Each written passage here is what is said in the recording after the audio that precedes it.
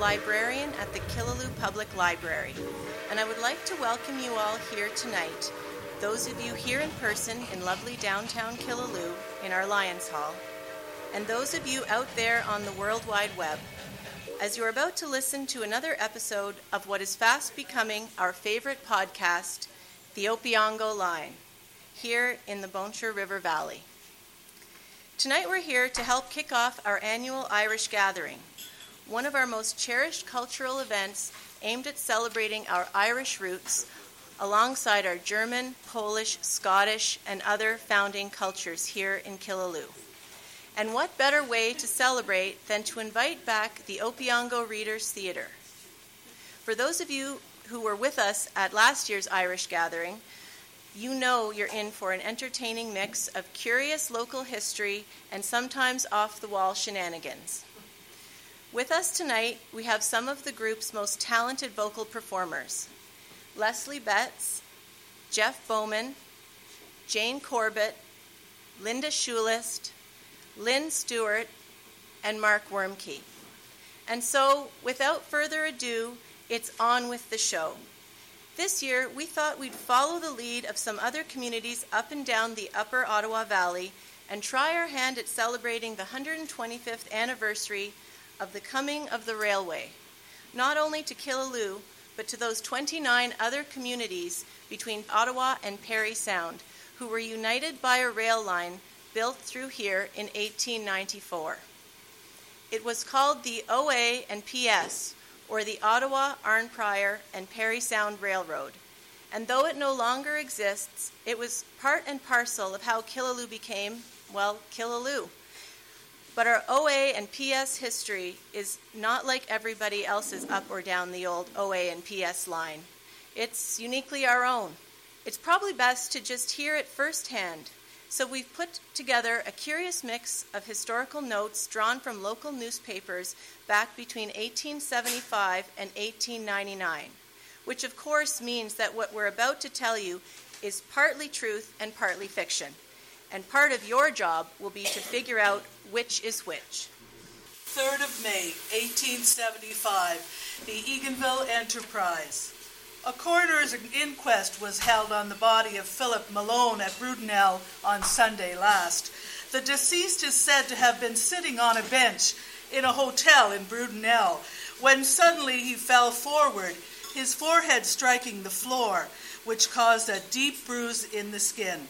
He was picked up and placed on a chair and in a few moments died.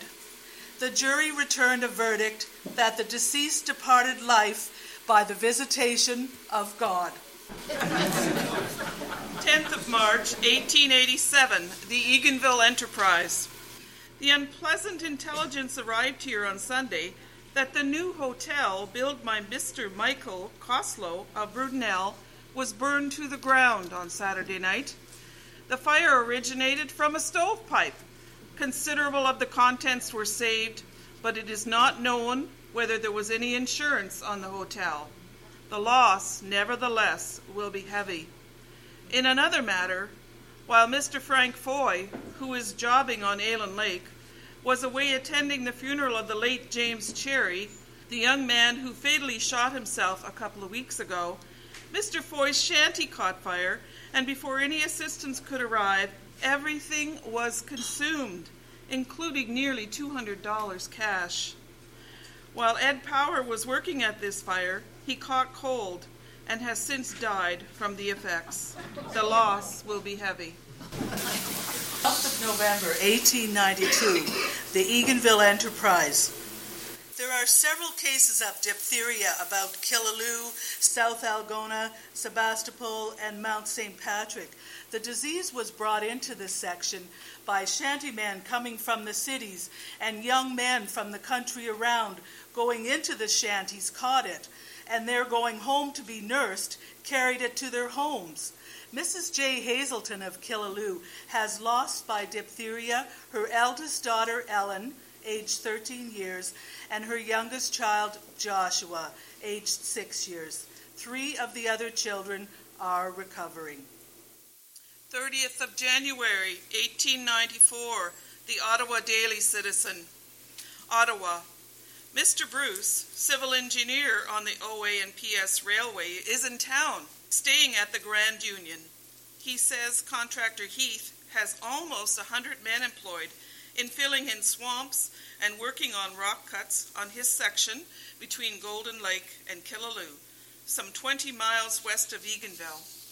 Mr. M.J. O'Brien, contractor, is expected to commence shortly on his section, which is 12 miles west of Killaloe.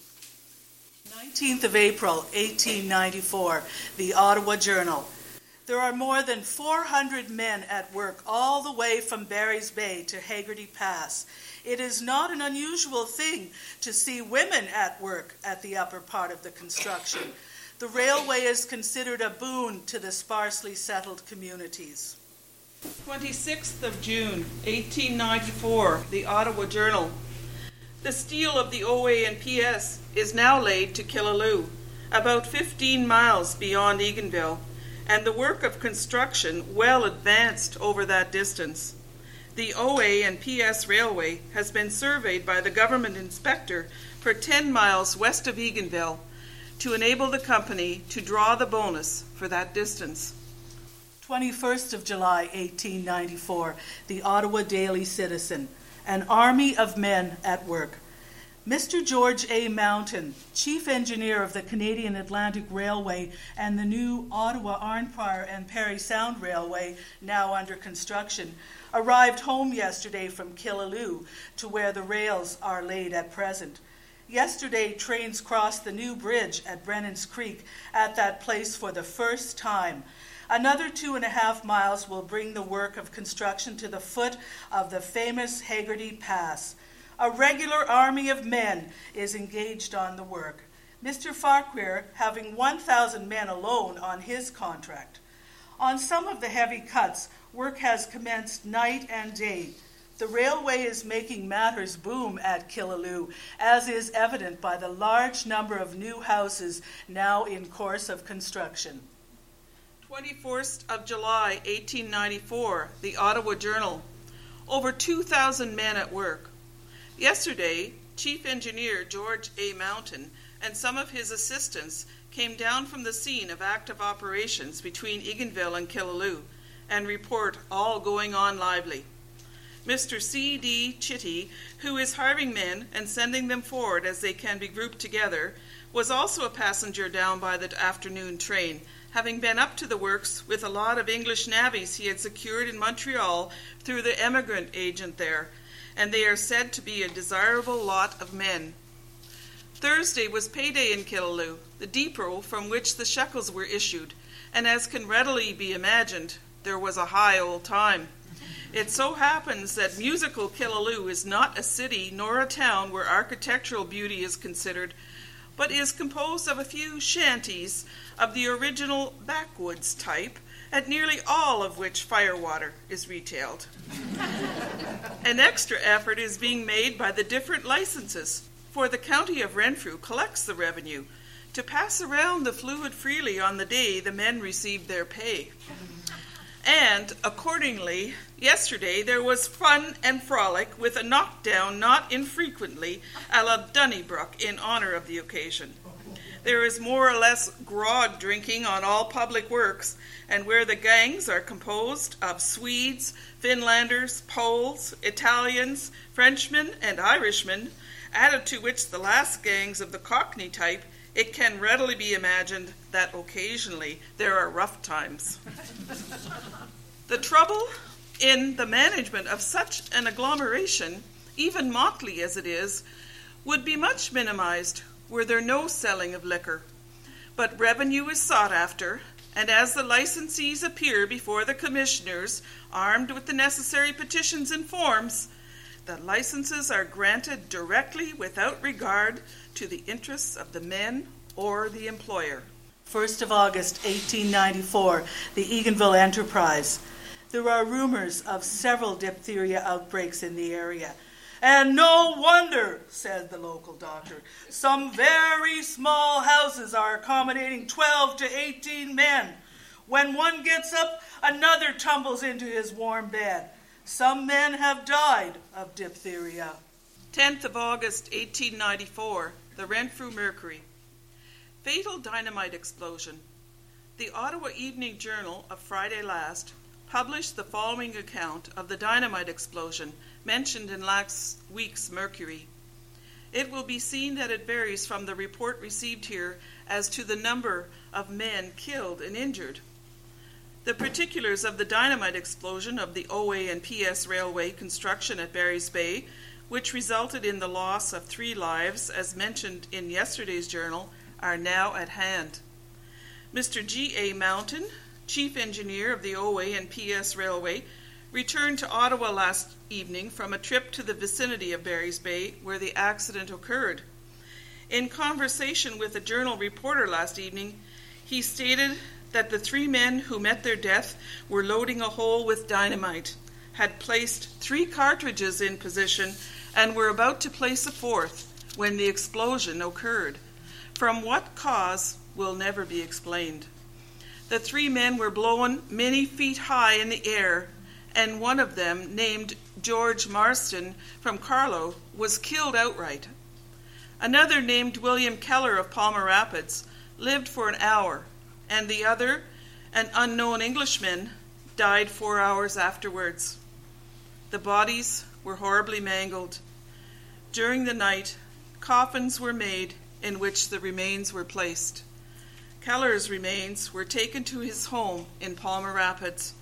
The other remains were buried in the vicinity. The accident occurred in a part of a rock cut at the western outlet of the Haggerty Pass. Between 15 and 20 men were working within a few yards of where the explosion occurred. George Marston of Killaloe was the only son of Mr. Marston, who many years since kept the Basin Depot house at Barnett and Mackay's depot at the Basin. Mr. Marston subsequently kept other stopping places between Renfrew and the Basin and kept a store in Lower Centretown, Ottawa. George was then a growing boy of about a dozen years of age and gave promise of turning out a young man of good character and disposition. His father, after leaving Renfrew, took charge of Mr. McGuire's lumbering farm near Mattawa and still resides there. Mr. and Mrs. Marston came down by the CPR from Mattawa and took the OA and PS train to attend the funeral of their unfortunate and lamented son. 10th of August, 1894, the Brockville Recorder. A row occurred on the OA and PS at Killaloe on Saturday, says the Pembroke Standard, that will be remembered for some time to come by at least one party. Archie Stewart, a navvy working on the line, went into Mr. Grant's store and started to tear things up generally. He fired around crockery and had broken several articles when Grant ventured to protest. A fight ensued, and Stewart bit Grant's ear clean off. The latter carries it around to show friends and vows that when he meets Stewart, the latter will have something to remember the meeting by. 14th August, 1894, the Montreal Gazette. Work is progressing steadily on the Ottawa, Armpire, and Parry Sound Railway, and the road is being pushed ahead. The new section from Golden Lake to Killaloe will most likely be open for freight about the end of this week. Many carloads of steel rails for the construction of the road passed through Ottawa last week. Most of the smaller station yards along the line have a number of carloads on hand and ready for shipment to the far end of the road as soon as the present supply runs out.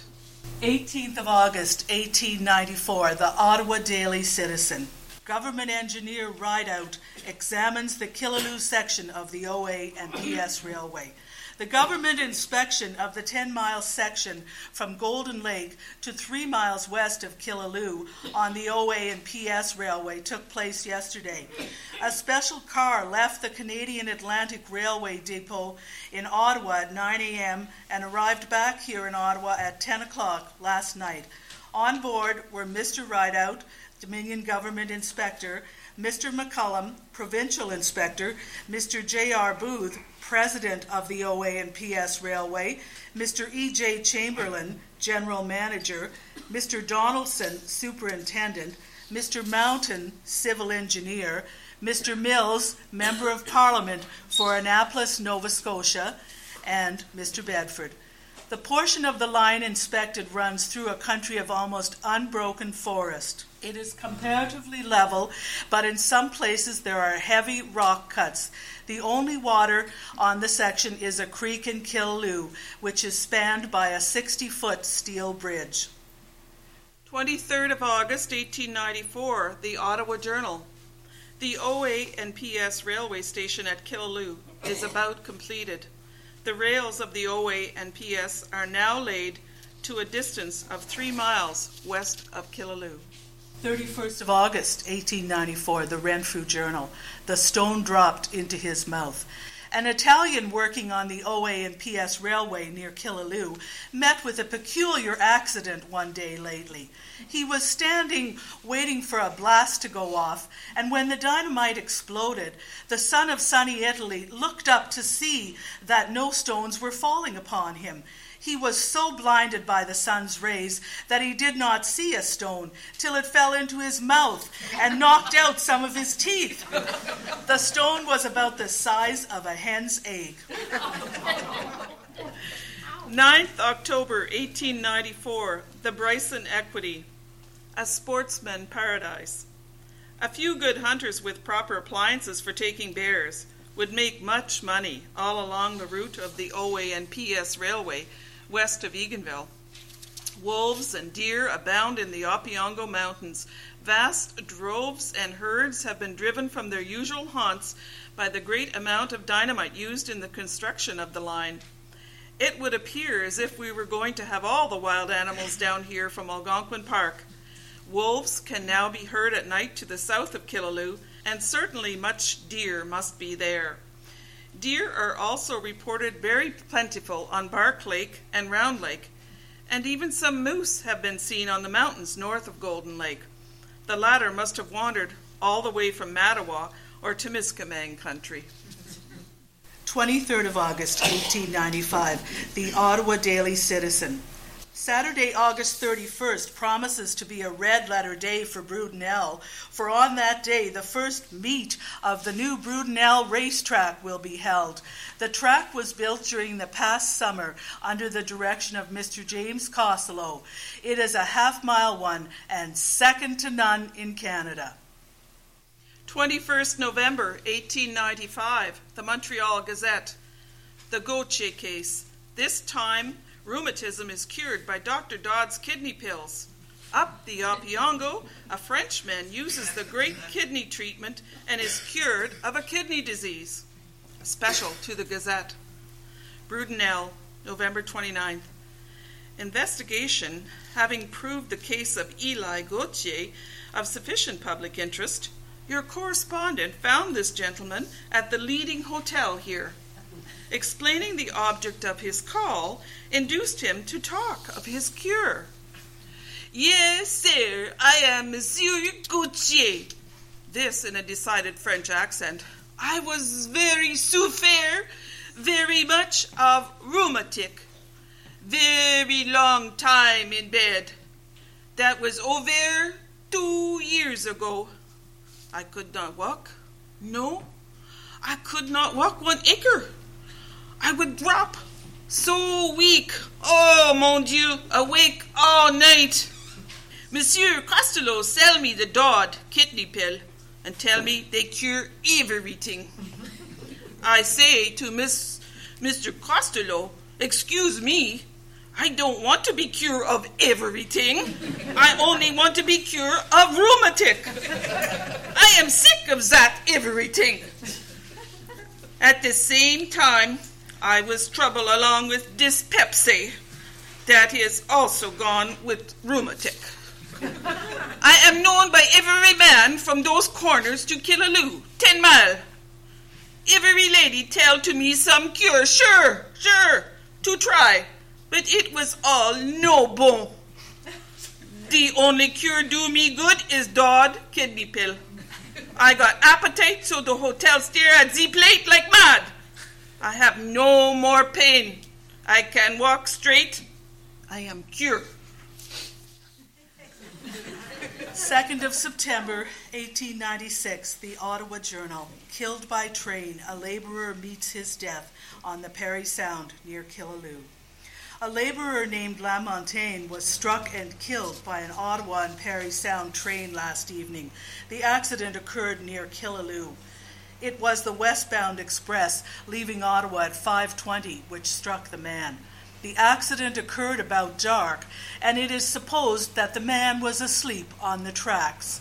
He was not known by the train hands, but the remains were identified by persons living in the vicinity. Lamontagne is supposed to belong to Quebec. 21st December, 1896, the Ottawa Journal. The ratepayers of Brudenell, Hagerty, and South Algona are taking steps to have a branch line of the OA and PS built between the villages of Brudenell and Killaloe. They will raise $300 by private subscription and ask the Ontario government to grant a sum equal to 3 times that amount. 21st of July, 1897, the Ottawa Journal. Many young men going west in search of employment. Golden Lake. The farmers are busy saving their hay, which on the whole is rather a light crop. The warm weather and frequent showers we have had of late has done much to improve the corn and roots. Mr. John Thomas, who went to Killaloe on Saturday to spend Sunday with his brother, was taken suddenly ill while there and returned home Monday morning, very little better. Quite a number from here took in the cheap pilgrimage to St. Anne's, Quebec this week. Mr. and Mrs. T.J. Perrin, who have been visiting friends here in the vicinity for some days, returned to Rock Lake on Saturday. Miss Edith Morrison of Wakefield, Quebec, has been a guest of Miss Lottie Campbell at this station for several weeks. Mr. Ed Bennett, Indian agent, left for Ottawa on Saturday on business in connection with his department. Big Joe, on the reserve, is suffering with a very sore finger and is completely laid up. He now thinks he will have the finger amputated.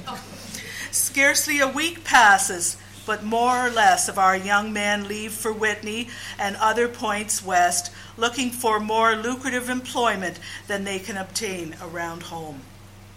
14th of January, 1899, the Ottawa Citizen. The Eganville and Killaloe hockey teams had a match at Killaloe last Monday night. The score was 9-5 in favor of Eganville, but R. Childerhouse, one of the hockey players, had 4 toes frozen while playing. 25th of September, 1899, the Ottawa Citizen. Eganville. A very pleasant event occurred yesterday at St. James Church when Miss Kate Foran was united in marriage with Mr. Thomas Dunnigan of Killaloe.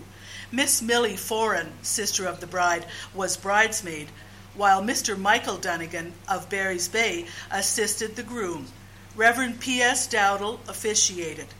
After the ceremony, the happy couple, accompanied by a large number of friends, partook of a choice repast at the house of the bride's mother. Mr. and Mrs. Dunnigan left by the 8 o'clock OA and PS train for Ottawa and Montreal. They will return in a week's time and take up residence in Killaloe. Well, if you can't trust the newspapers to tell you the truth, how about the government? Here's how the Ontario government thought of us in a report they published in 1878, dealing in what they affectionately described as underdeveloped land. Hagerty Township is bounded on the north by the township of Richards, on the east by the townships of Fraser, North Algona, and South Algona, and on the south by the township of Brudenell, and on the west by the township of Sherwood. It was surveyed in 1862 by the provincial land surveyor, Mr. Hamilton, and contains 53,329 acres of land. The following is an extract from the surveyor's report. The soil in general is rich and fertile and produces ample returns of wheat, barley, oats, and potatoes. With the exception of the River Bon Cher, which is just within the township, the chief streams are Byers and Brennan's Creeks, which, with their tributaries, may be said to drain the whole township. The first flows into Round Lake, the latter into Golden Lake. Both have their sources without the township, and both are used for floating timber to the lakes in the spring. Brennan's Creek consists of two main branches. The eastern one enters South Algona, the western from Brudenell. And after meandering through a low, marshy flat, they at length meet about 4 miles from Golden Lake. From the junction to within 1.5 miles of the mouth of the creek is broken by a succession of violent rapids, affording admirable sites for milling purposes. Strong and well-built timber dams and slides have been erected on these rapids, I think as many as 7, at an outlay, I was informed, of $10,000. Of the 4 lower dams which lie within a space of 0.5 mile, the 2 middle ones are in close proximity to the location of William MacDonald. About 10 chains below Mr. MacDonald's clearing, the stream becomes navigable, and after winding its way through a low, wet flat covered in soft maple, ash, and alder bushes, it discharges itself into the southwestern extremity of Golden Lake. Byers Creek, like Brennan's, likewise consists of 2 main branches, both of which enter from the township of Burns. After flowing towards the center of the township, they meet in a narrow valley surrounded by ridges of considerable elevation.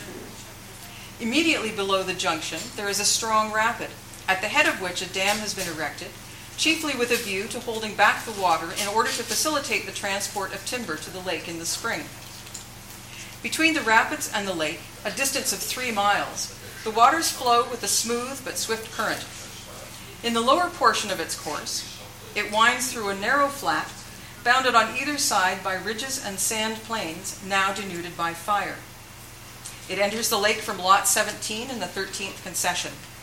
A good winter road leads from the mouth to the settlement in and around the front of the township. There is not over half of this township yet occupied, though the greater part of it is suited to settlement. The soil is generally a sandy loam and there is some excellent land through it, but the want of roads has prevented it being settled as rapidly as it otherwise would. During the last 3 years, the government has been extending the Algona and Haggerty Road into this township, and this has been a very great boon to the settlers and has been the means of bringing a number of new ones in. There is very little land in this township which will not eventually be settled upon, and it is by far the best township of any west of Wilberforce. If Golden Lake were lowered 2 feet, which it is said could easily be done by cutting through a sandbar at the outlet, some thousands of acres of excellent lands would be made available for settlement.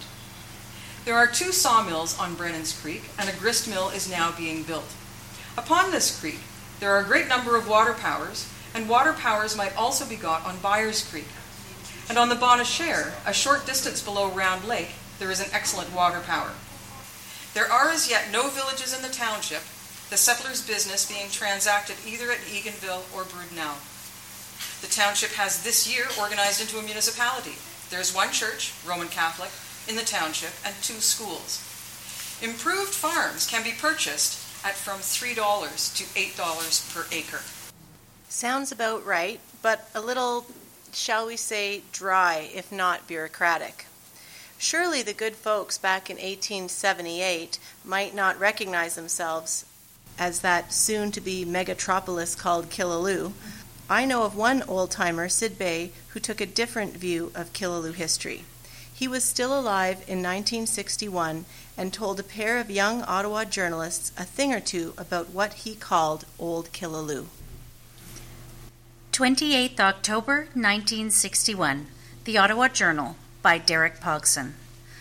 Old Killaloe, lying a couple of miles southwest of its younger relative, New Killaloe, was for more than 50 years, until 1910, the focal point for all grain grinding operations for the surrounding farm community. To this tiny community, consisting then of a mere 36 or so persons, came many, many thousands of bushels of wheat each harvest season. The hub of Old Killaloe was the grist mill, still standing, but barely, built by John Hazelton in 1850. It was the sole industry, until 2 brothers named MacDonald founded Fort MacDonald, about 2 miles north of the Old Killaloe settlement, and set up a small lumber mill. At the turn of the century, the wheels of the old grist mill were kept turning round the clock during the harvest season. Truckin' and Tradin' was the name given to those few weeks when farmers trucked in their goods on horse-drawn carts and traded off their season's produce for winter supplies and feed. It was about 1910 when the influx of Western wheat made its impact on demands for the locally grown product. Milling operations dwindled to a mere trickle, farmers bringing in only enough grain to meet their own winter requirements. However, the years 1895 to 1905 were Old Killaloe's heyday, when the wheat and lumber industries overlapped.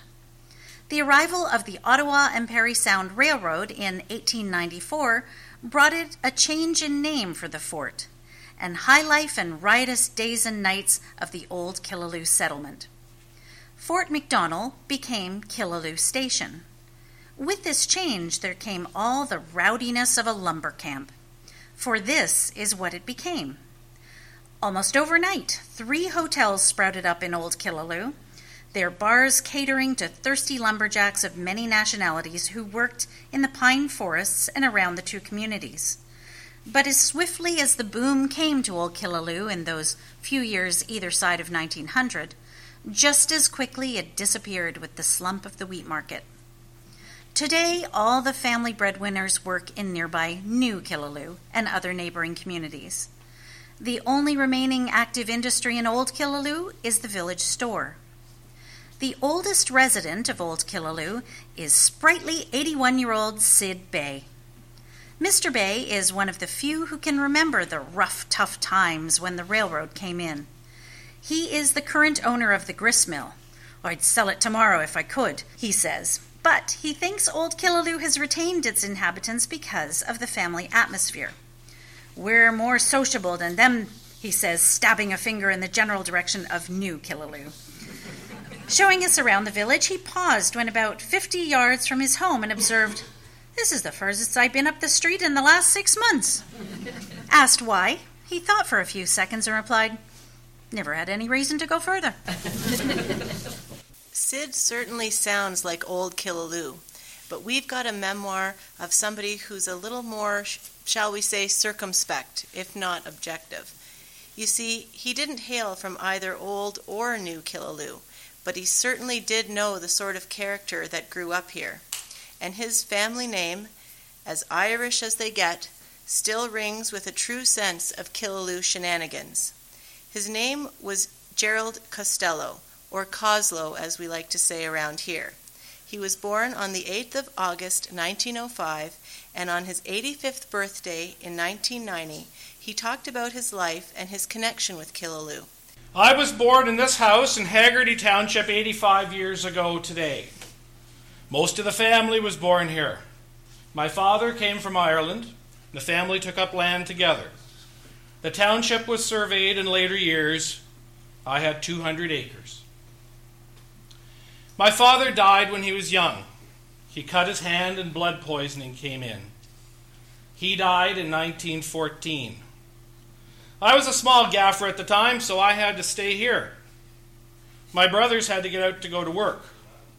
One brother went to pick stones from daylight to dark for 50 cents a day. And that wasn't such a hard sentence. I bet you if a lot of them got that sentence today, there wouldn't be as much thefts and stealing of cars and such.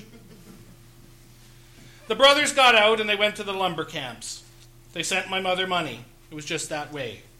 There was great cooperation. Today, that's not heard of.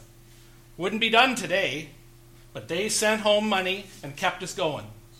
Finally, they got married off, and we were getting older and bigger, and it came down to the last. And I stayed home with my mother here. We owned the land. We were paying taxes on it. We had to stay. We couldn't get out. Where the hell would we go? There was no place else any better. If we went away, we couldn't get any work. Here, we could cut our own wood and raise a horse. And then we had 3 cows, and we used to keep sheep. My mother would spin the wool and sell socks. It kept us. My mother was a willing, healthy woman. When my father died, she had to raise her family. I guess she knew what was ahead of her, and she put her utmost into it. In the winter time, my mother would make Mackinaw pants. She had a sewing machine and sewed the thick Mackinaw cloth herself. She would put your underwear inside. She made it out of sheep's wool. We would fleece it, and she would make her own wool and knit your drawers right out of sheep's wool. She would spin the wool with the big spinning wheel. She would stand up and turn the wheel. She was good at that. She knew how to spin the yarn. And if she wanted to make a double ply, she would put it on backwards and put a twister on it. A twister, that was a thing that would part the yarn and then put the two parts together. Mother would bake homemade bread, and we had cows and there would be butter. And we had pigs and there would be pork.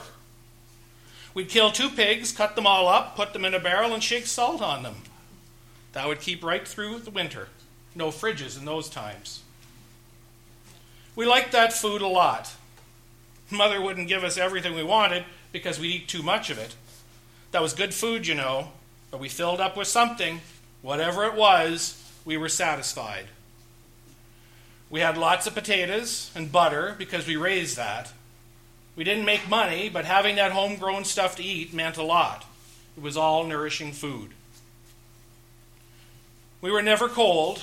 We had lots of wood, all kinds of wood. The best wood was what we called shikos. A forest fire went through here. It was before my time. It would have been in my father's generation.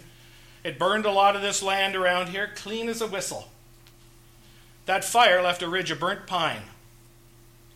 We used to call the stumps shikos. I'd go around and cut that wood and have a girth to put over my shoulder, and I'd carry about half a cord of wood into the house. Holy God, it was the perfect wood. Just light the fire in your stove, and you could see it getting red. It was wonderful. Now the shikos are all gone, and the young growth is up. There'll never be the fires that were there at that time. In those days, would sweep right across the country. Today, they have equipment to stop them. It's a good thing, too.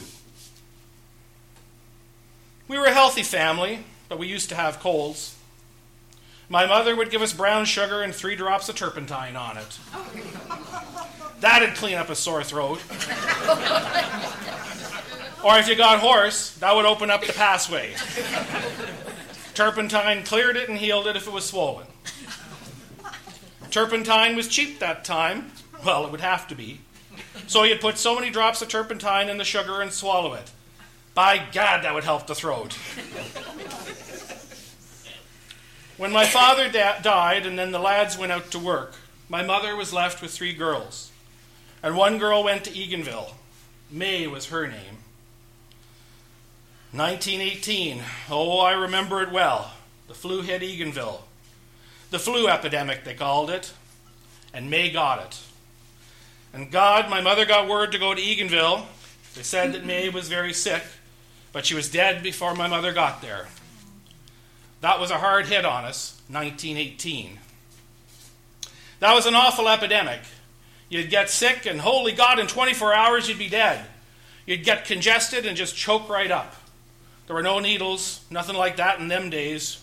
It killed half the world. When it was my turn, I went to the camps. I went to different shanties. I went for years. The first winter I went to Whitney, that's above Barry's Bay. My uncle was clerking for J.R. Booth. He got me in when I was 12 years old. We went in the fall and we stayed until the spring. I was helping the bull cook. The bull cook used to bring in wood and water and I would help him. But I wouldn't get loaded down like he would because he was a man, you know, when I was only a kid. There were 75 or 100 men, bunks, straw under for a mattress. An old stove, holy God, made out of those big barrels and would redden up. Holy God, you'd throw off your blankets at night, it'd be so hot. And the goddamn skylight was about as big as my front door. It was open all night, and it took up the smoke and everything. But the bunkhouse was warm in the morning, because the fire never went out. They could put a chunk in that fire, holy God, maybe 5 feet long. It would be all they could do to lift it into the fire at night when they went to bed, and there'd be coals red in the morning. The fire was the bull cook's job, and I helped. We went in November, and we were there till April. I wasn't homesick because my brother was in there and my cousin was in there. I was glad to get out and be making money, $1 a day. I guess I liked it in a sense, but I got pretty tired of it because the chuck wasn't so good. They used to give us an awful lot of fat meat at that time, and I didn't like fat meat. And there was beans. I used to eat beans and margarine. You wouldn't starve on it, but you wouldn't get fat on it either. We had a mile to go up the hill to go to school. That's where I got an education. We all went as far as entrance. I never went through to write my entrance test. I know I could have passed, but I thought, what the hell's the use? I'll be on the farm anyway. What good'll that be? I knew as much as I would if I'd written my entrance, but I didn't go for it because you had to go to Eganville to try. And you had to get a place to stay in Eganville. And there was board to pay. That would cost maybe $5. Well, $5 was hard to get. And I knew it would be no good to me even if I did pass. I knew as much as I did whether I wrote my entrance or not. In the early days when I quit school, there were no parties for the children. Parties were for the grown-ups. The others could go to a dance and watch them dance, but you'd never get up and dance till you were around 12 or 13 years of age. Some of them would be shy and cry and everything, be a little nervous. My brother could make a violin almost talk. He was so good at it. God, he was wonderful. My brother was a perfect player. There were about 10 violin players right around this district. They were great. They were wonderful. They could make a rattle. I've never heard the like of it since. I used to dance the chicken reel, me and my neighbor O'Grady. We took first prize at Cormac.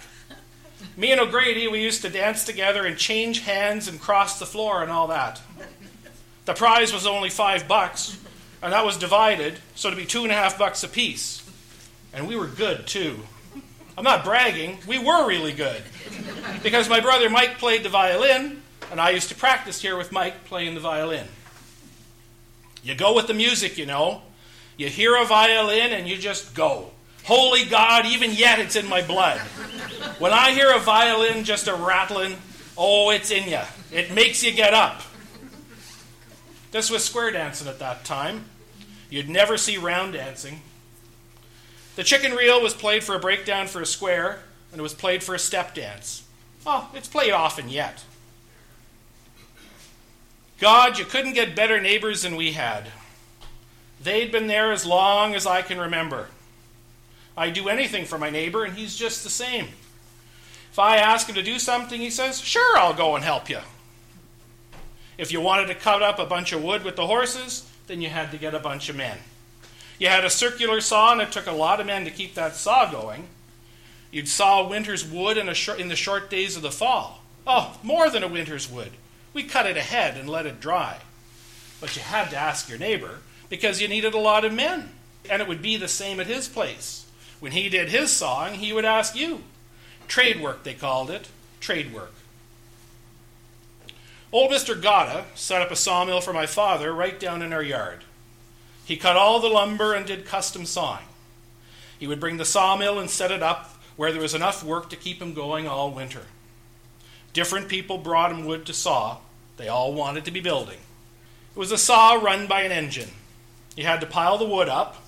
You'd pick up a bunch of wood and throw it on the table, and the sawyer would pull the saw out and cut it, and the other lad would throw it away. You could saw 50 cord a day, but it would take 8 men. This old house is over 100 years of age, and there are boards on it 4 feet wide. They come off the land here. You can see them on the outside. And there are 4 tiers of that in this old house. There was no such a thing as planers at that time. Lumber was left rough.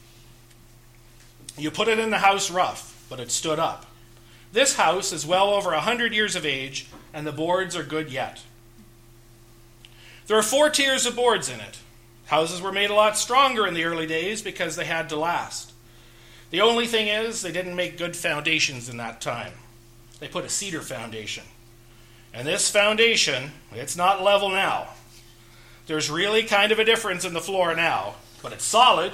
It must be. It's been here for over 100 years.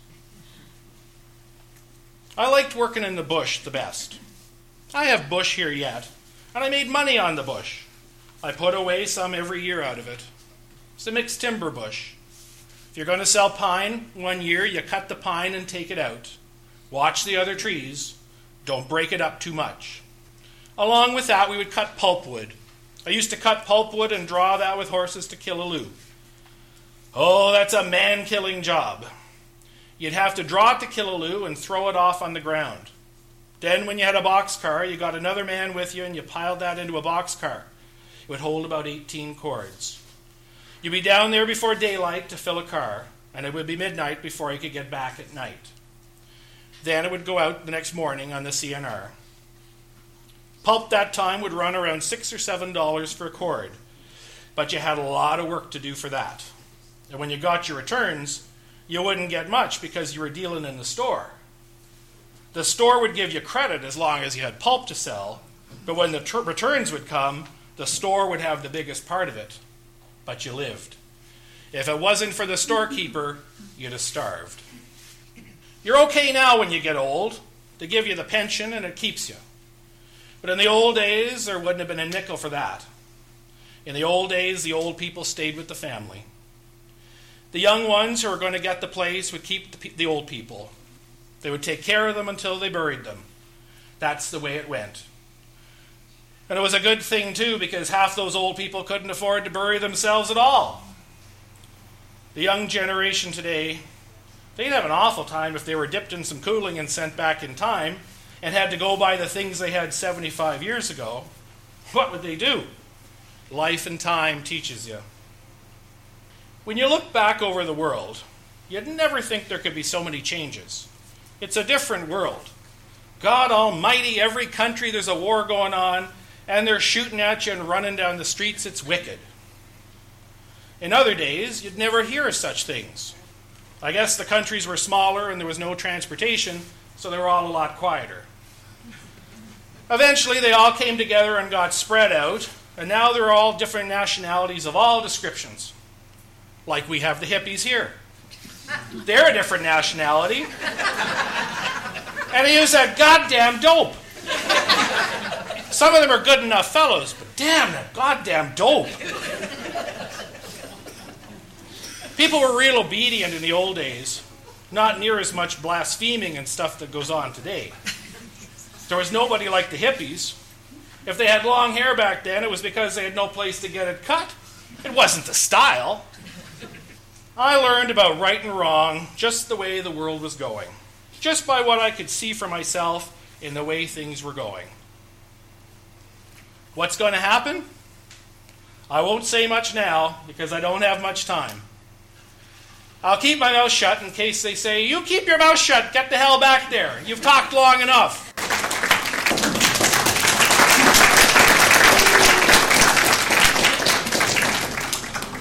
By now you should be getting a pretty good grip on the sort of history and character that we folks here in Killaloe are known for, far and wide.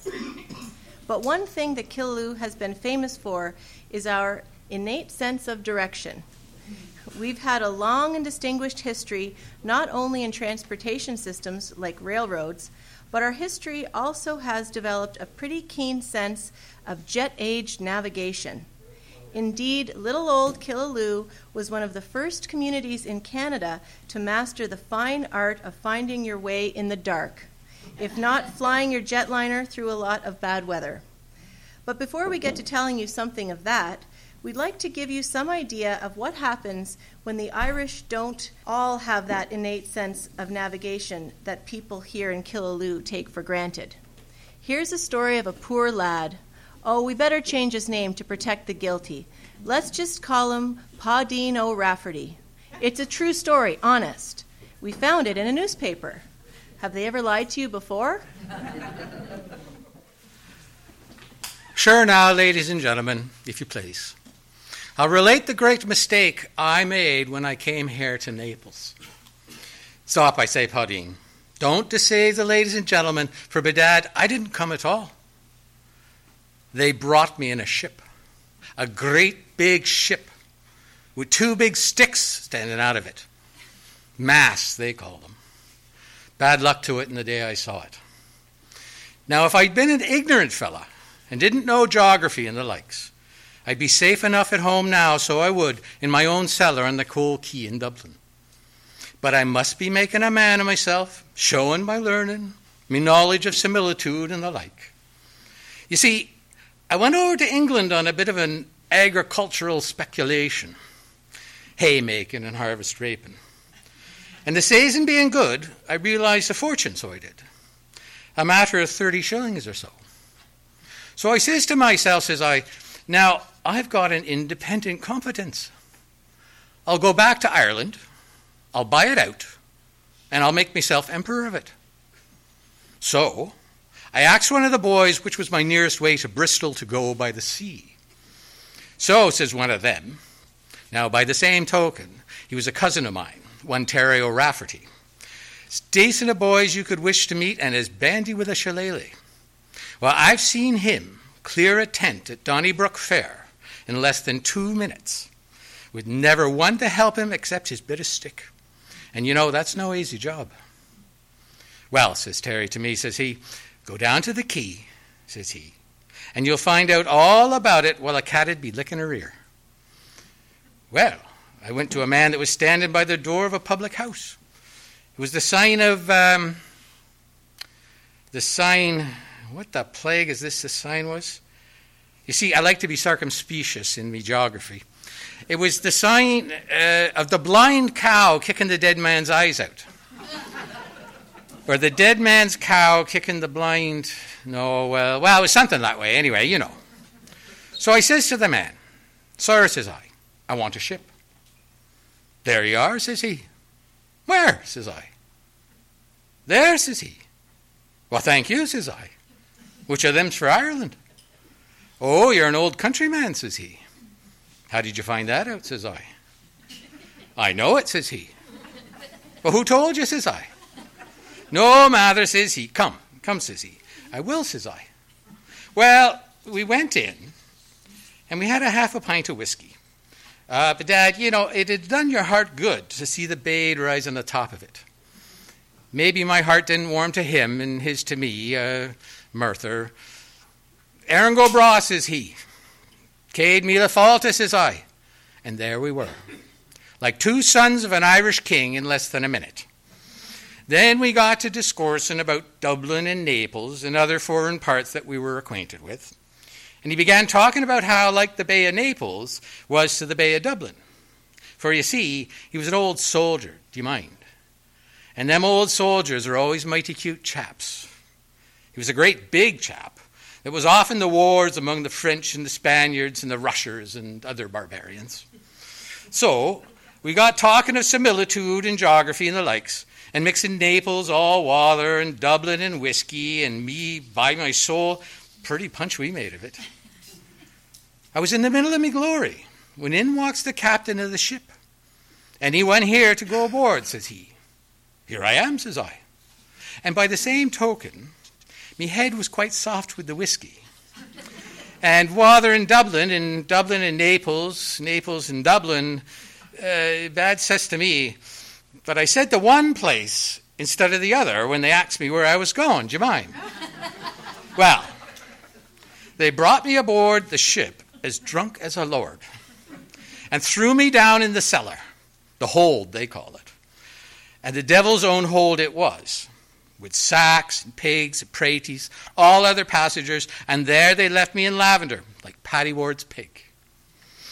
Well, I fell asleep the first week.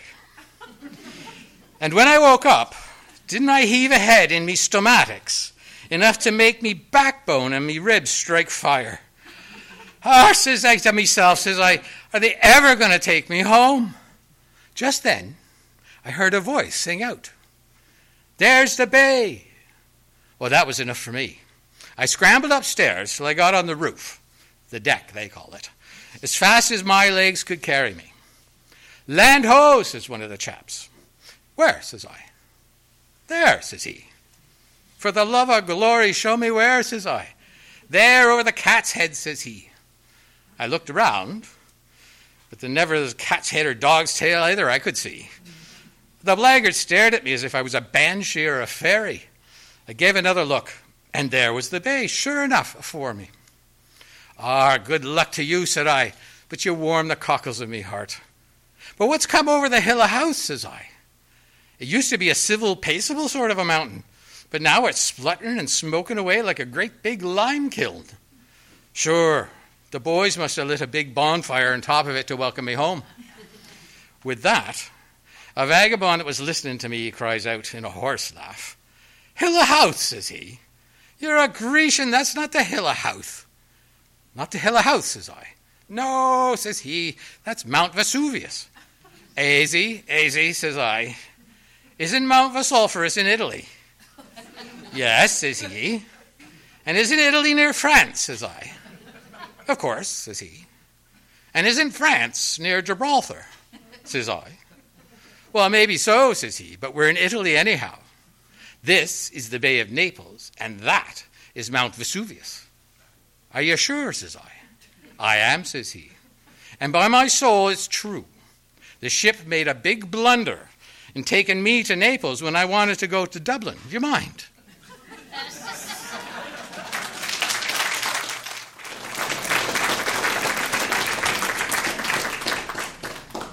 Now, when fellows from Killaloe end up in Italy, it's quite a different story from that of Paddy O'Rafferty.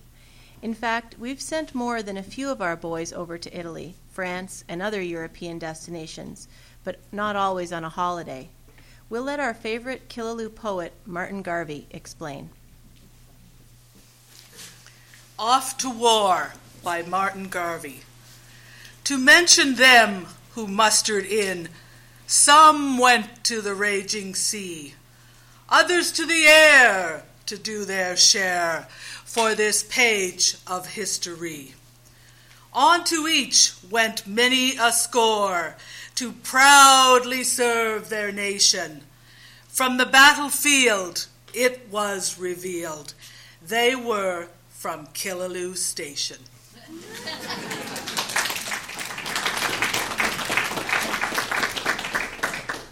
It's interesting sometimes to hear from those Killaloe lads when they are a long way from home, and what that homing device, that innate sense of navigation we all have around here, what it seems to tell us about who we are and what's really important to us in life. Let's listen to one such fellow, Private Eldon Getz, an old family name from Old Killaloe, who once wrote home from Italy during the Second World War. He only wanted to thank somebody from Barry's Bay, an old First World War veteran who worked as a janitor at the Barry's Bay post office and who sent Eldon some cigarettes to get him through. 22nd March 1944, 71st Light Armored Division, Royal Artillery Corps, Canadian Army Overseas. T.E. Skuse, Barry's Bay, Ontario, Canada. Dear Sir, I thank you once again for the cigarettes I received a short time ago. Some time before I received another 300. I believe I forgot to thank you, so I'll do so now. How I happened to be one of the lucky ones to receive the cigarettes, I could never figure out. In the line of sport in hockey and baseball, I know I am well known in your district. Outside of sports, I figured I lived too far away to come under your district regime. Thank the Veterans Association for me and for thinking of me. You will notice my address has changed somewhat since I came to Italy. We have sure experienced a new type of life since we came here. Our boys, on the whole, have done some wonderful jobs. Tonight, I hope to hear a hockey game broadcast from Canada. It makes us feel as if we are close to home again. I shall never forget the night I played for the Barry's Bay Lumberjacks in the spring of 1941 at Ottawa for the Dominion Intermediate Hockey Championships. After the war is over, I expect the Bay will turn out a good hockey and baseball team. I wish the association good luck all through the year.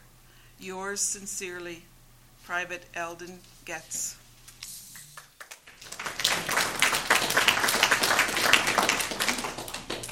Eldon survived the Second World War, and like him, Killaloe seemed to find a new purpose after 1945.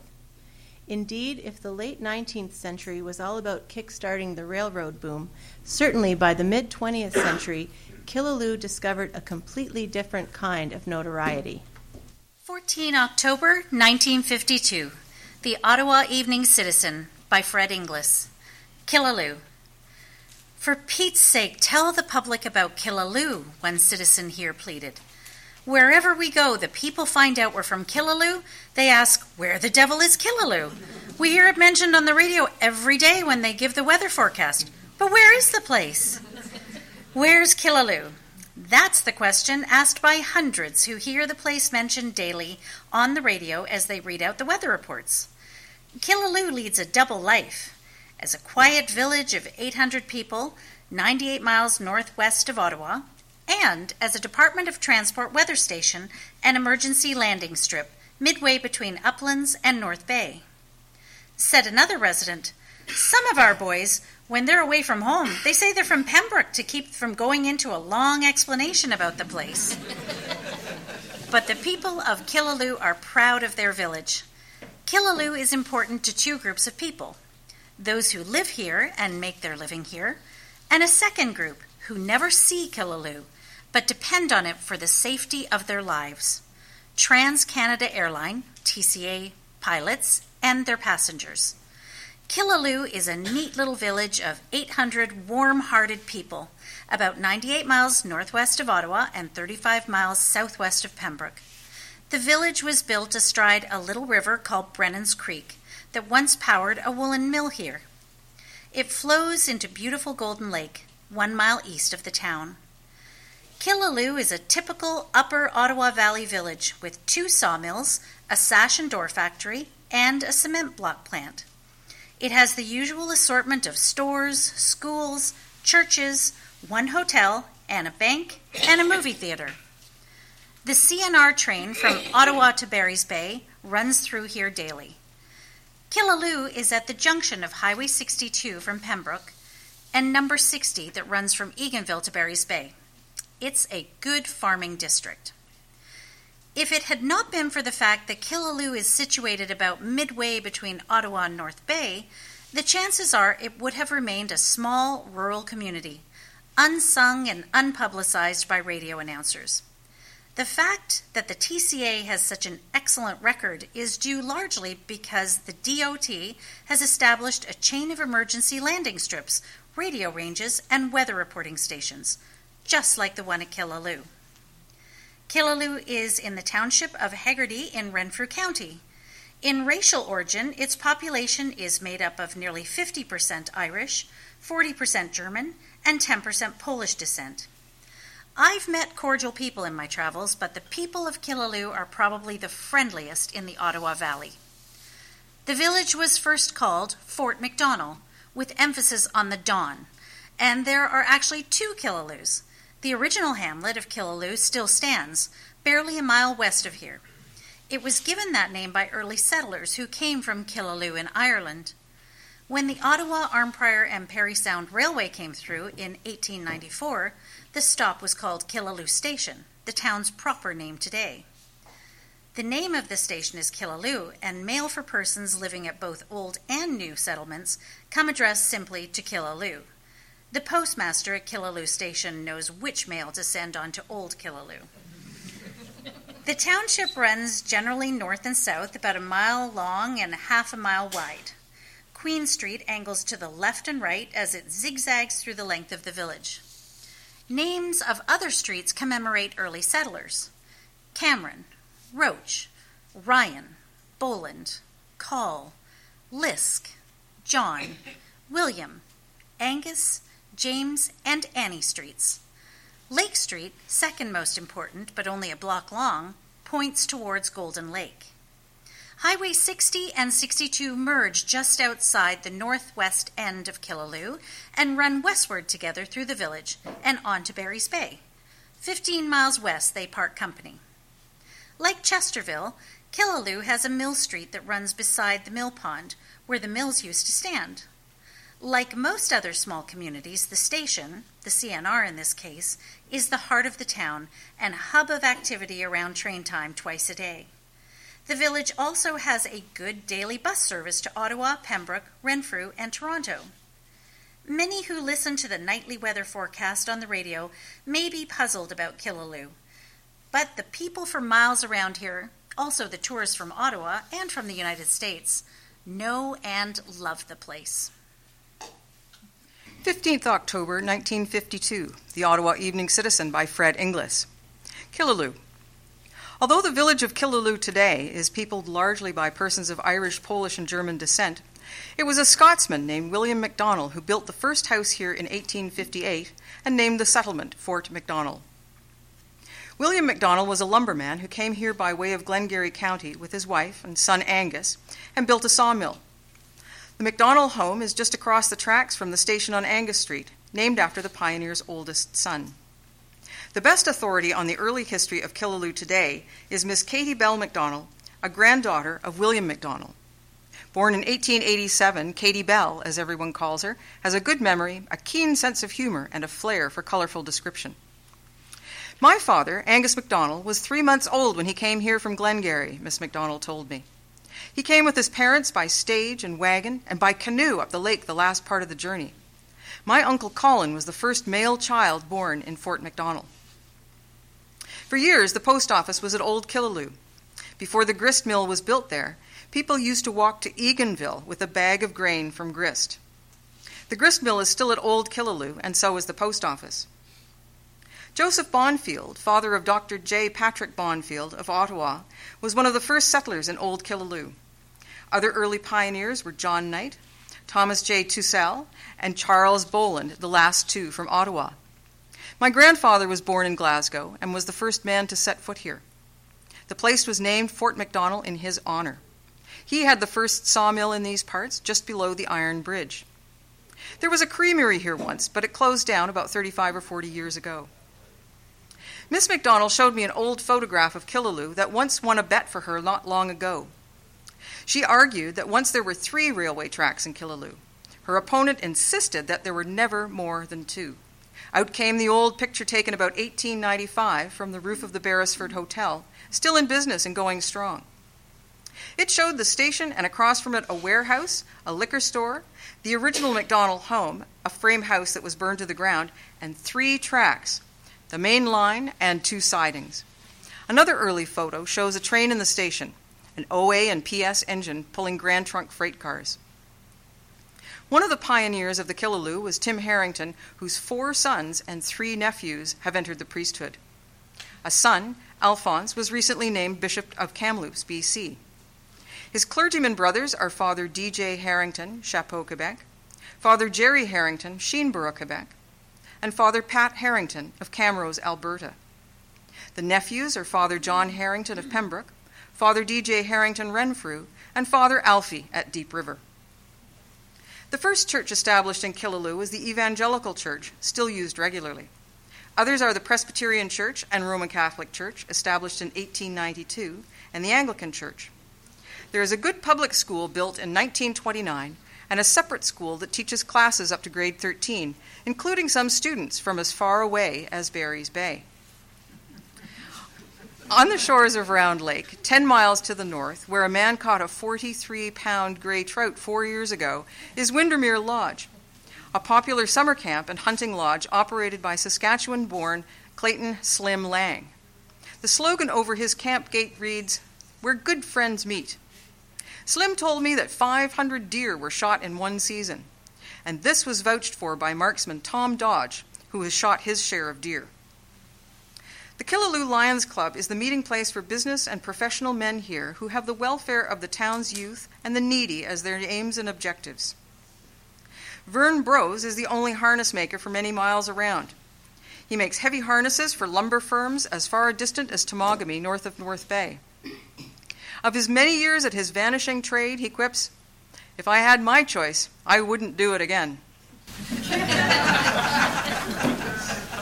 16th October 1952, The Ottawa Evening Citizen by Fred Inglis. Killaloe. There are really 3 places known as Killaloe. 1, the tiny original hamlet a mile west of here, known to those familiar with the district. 2, Killaloe that was once Fort Macdonald and is home and shopping center for the villagers and residents of the district. And 3, Killaloe Intermediate Airdrome, a mile east of here, known only to those who fly the skies and to the Department of Transport Air Service people. This latter Killaloe is what CBC radio listeners hear about when the announcer says, "High on Wednesday at Killaloe, North Bay and Sudbury, 70. We've told you a little about the first two. Now for something on the latter Killaloe. At the Killaloe Airdrome on Highway 60, just east of the village, you see a small cluster of squat, square buildings, a beacon tower, and an illuminated windsock. You see red boundary lights that mark the outer margins of the grassy landing strip, and along the fence are heavy rollers used to pack the snow on the field in the wintertime.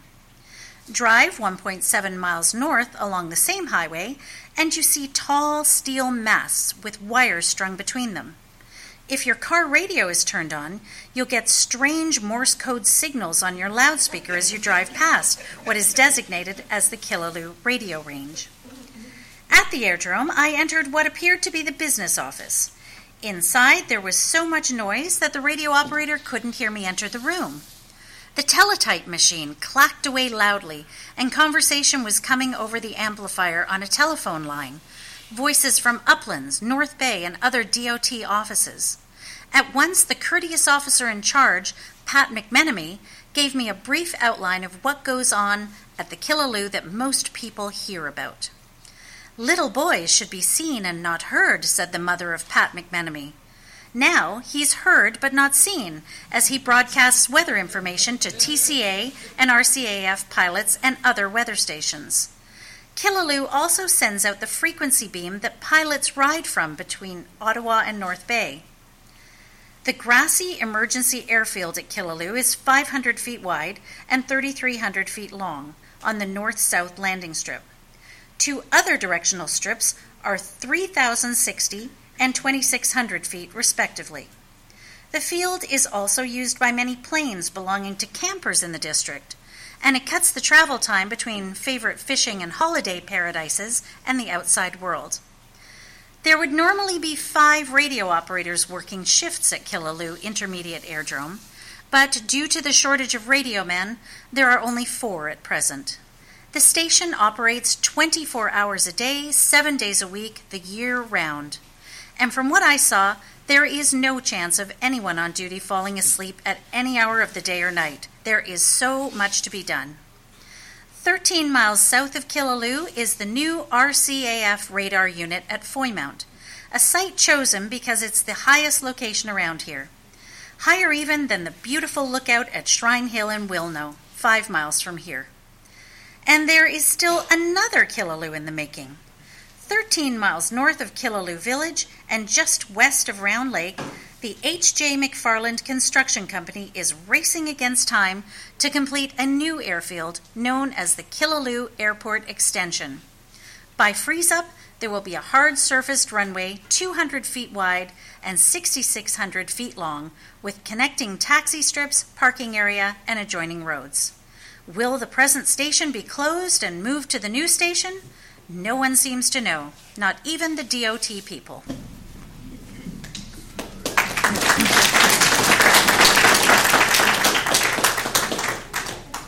Killaloe, as we all know, no longer has a railroad passing through, nor does it have a radio station or emergency landing strip.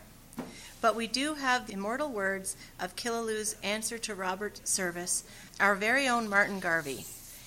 And though it took our producer an early morning romp through the Haggerty Hills to find them tacked up on the wall of Gerald Coslow's old hunting camp, we thought we couldn't let you go tonight without hearing about some of the best Killaloe shenanigans that happened here years ago.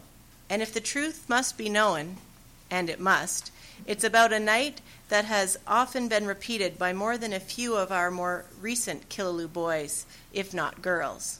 That Night Near Killaloe by Martin Garvey. You will realize how those 4 boys on that night were feeling well, for they did consume in the beverage room of the Beresford Hotel. Yes, they did consume in the beverage room until time to close the bar, when O'Grady James said, "I will arrange that you join me in my car. Now don't you fear, I've lots of beer. Perhaps we'll sing a song. Besides of you, there's Garvey, too. I hope that you come along."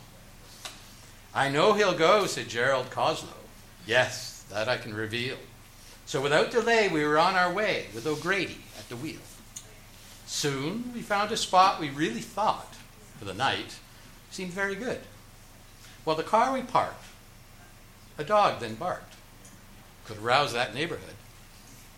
Then it seemed so strange when O'Grady James began the bill ashore. Oh, dog barked on till he heard that song, for then he barked no more. Now the night was calm for our program, as songs rolled round and round. There were stories told of the days of old, then a poem of Parry Sound. How Whalen Pete so well did treat, his heart was of good cheer. After every song, how we carried on in passing round the beer. Then on that night, we saw a light. We thought we had the course, for the light we saw could be the law, the coming of the force. Still, Whalen Pete said, I will go out and meet, in case it is a raid. I'll claim the beer that you have here, are the words Peter Whalen said. Pete soon returned, said, it's fire that burns, but only in the garbage heap. So we'll carry on with our joyful song, while himself he passed the treat. Yes, we carried on with our joyful song. First was the gull ashore, then voices clear on that night you could hear in 20 songs or more. It's 3 a.m., I think, said Jim. For a while we should leave the car. Perhaps we might just view the night, but we won't go very far. I sure agree with their words of Garvey, for so well we realize 3 hours here we've been drinking beer, while we have got no exercise. Still, Whalen Pete, he kept his seat. The same did Gerald Coslow. For those two boys seemed to realize there was no place there to go. The moon is dim tonight, said Jim. There's not the sign of breeze, but a silver screen, and how it seemed to beam through the branches of the trees. While in the north I can report about my most strangest nights, when a hissing sound I surely found came from those northern lights. Yes, a hissing sound I surely found from those colors on display, make it just as bright to move by night as it was to go by day. For a while we gazed on those misty rays until a fog began to rise. This night is strange, said O'Grady James, as we joined the other bys. Then Whalen Pete passed the final treat, just before we moved along, while Gerald Coslow, in a voice so mellow, how he sang the closing song. Now the night was calm for our program, so well we carried through.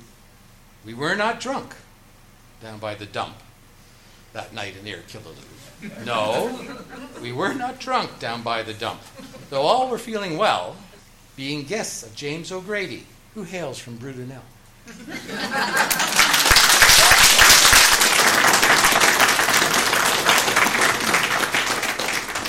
Now that's what we call real Killaloe Shenanigans. I'd like to thank you for coming out tonight to learn a little about Killaloe history and what has gone on here during the past 170 years or so. And thank you to the Opeongo Readers Theatre, and especially Leslie Betts, Jeff Bowman, Jane Corbett, Linda Schulist, Lynn Stewart, and Mark Wormke. And last but not least, our producer, Barry Conway. I'm Nicole Zumak. Good night and good luck.